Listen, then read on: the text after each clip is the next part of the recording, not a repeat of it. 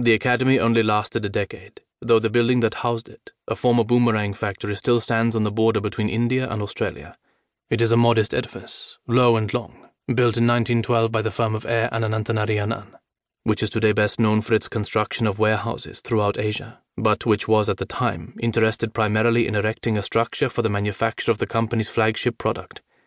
Parts of the factory were rebuilt several times during its first decade, but the facade has been preserved unaltered since 1920 as a result of the building's classification as a landmark. It is a somewhat interesting facade, or at the very least distinctive. There is one window shaped like a boomerang and another shaped like the head of Markandeya,